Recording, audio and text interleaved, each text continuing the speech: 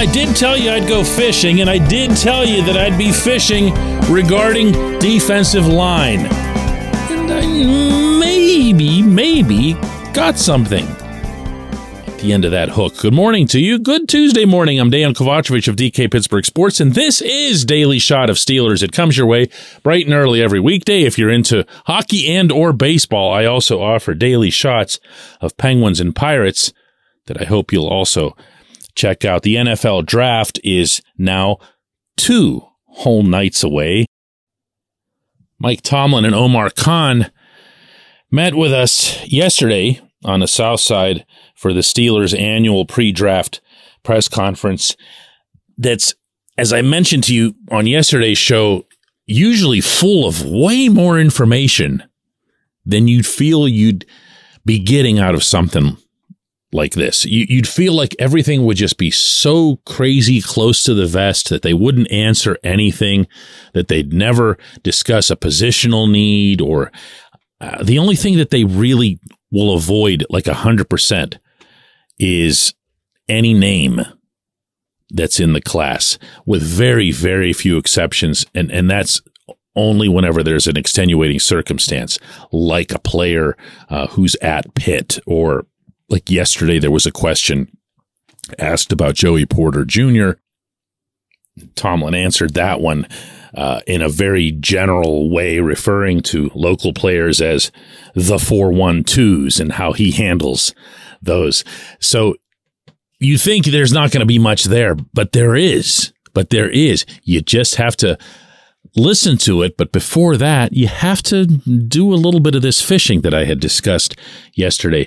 So I did, and I did that in the form of asking about DeMarvin Leal.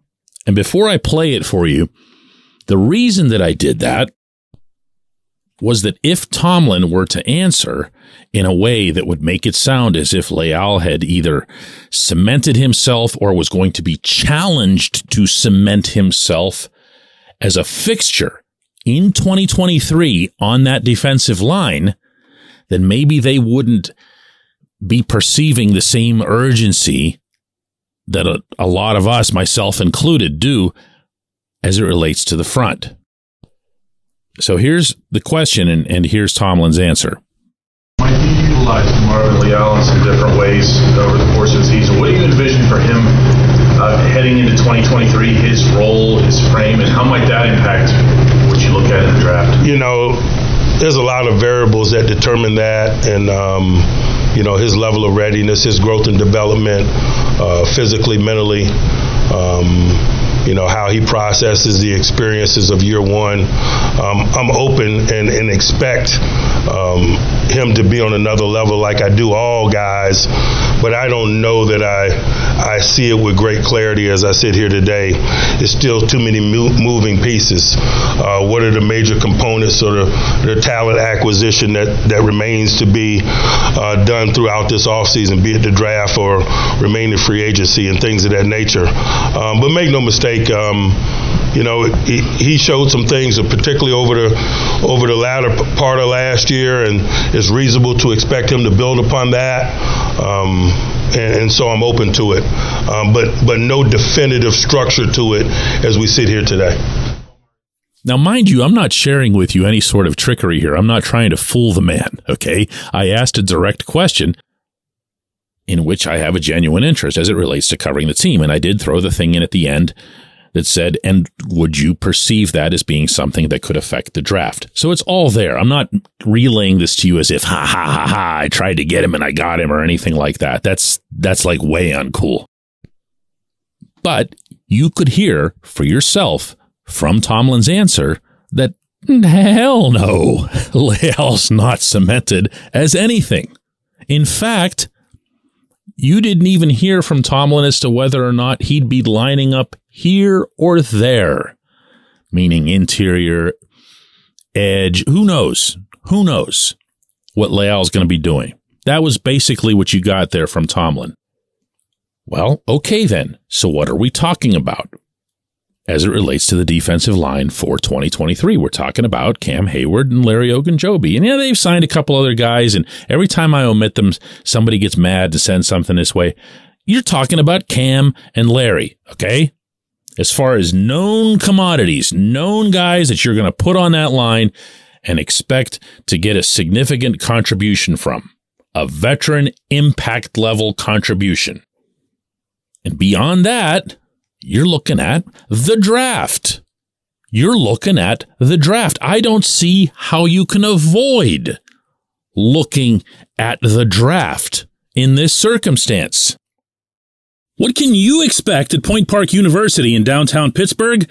Respect, rigor, relevance. That's the Point Park pledge. You'll be treated with respect while being challenged and supported academically to graduate with career-ready, relevant skills. Visit pointpark.edu to learn more. Now, Tomlin and Kahn can say, as they both did yesterday, that they feel they don't have any needs. They don't feel they have anything that's tying them down to having to get a certain position in the draft. And they can say that based on X number of guys that they've gotten to fill X number of holes. But if you're talking about defensive line, if you're talking about inside linebacker, and you're talking about cornerback, you're talking about real and existing needs for impact. For impact. You don't get Cole Holcomb and Elandon Roberts and say, yep, that's it, we're done at inside linebacker. You just don't. You just don't. You're still looking for impact. Now, it's not there in this draft. I'm just throwing that out as an example.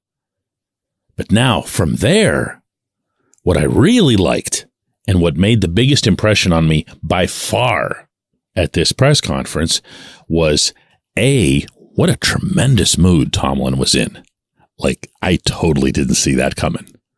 He was borderline giddy, and you only see him like that after a big W, and I'm talking like a Baltimore level W. That's the only other time I've seen him this way, just smiling, joking, going back and forth with the reporters, interrupting playfully Omar to tell a funny story. Like, wow, really? Who are you and what have you done with Mike Tomlin? So when they say they're excited, and they both said that several times, believe them. And the B thing that I liked, and liked this one even more, was that they both spoke right out there in the open about wanting to be aggressive, about wanting to trade up if they could see someone up there that they'd like. They also were pretty much putting their number 32 pick, the one that they got from the Bears for Chase Claypool, up for a sidewalk sale. They put the table out there and put up the little sign and everything else and said, here, come and get this.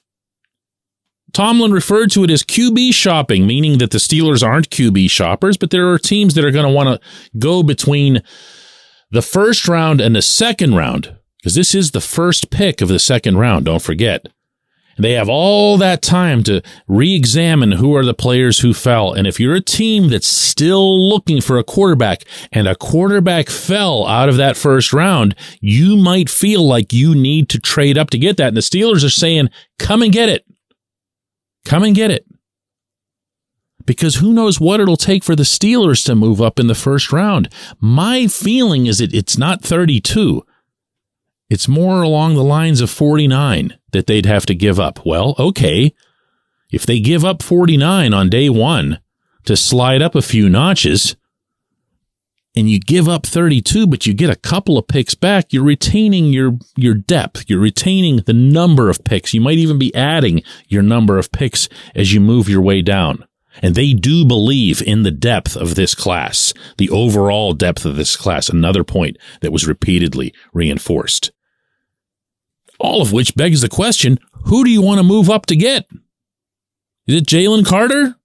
Is it Jalen Carter from Georgia, the monster defensive lineman? Add some character questions and so forth and whatever else, but he's the guy. That's the target. First thing that comes to mind. It can be Christian Gonzalez, the outstanding corner from Oregon. It could be Paris Johnson, the offensive tackle, the left tackle from Ohio State. Anyone else getting excited yet? When we come back, J1Q. This segment of Daily Shot is brought to you by our good friends at Mike's Beer Bar. They're located on Federal Street, directly across from PNC Park. Mike has more than 500 beers on tap, including from more than 50 local breweries. Stop in and say hello. Tell Mike we sent you. Mike's Beer Bar.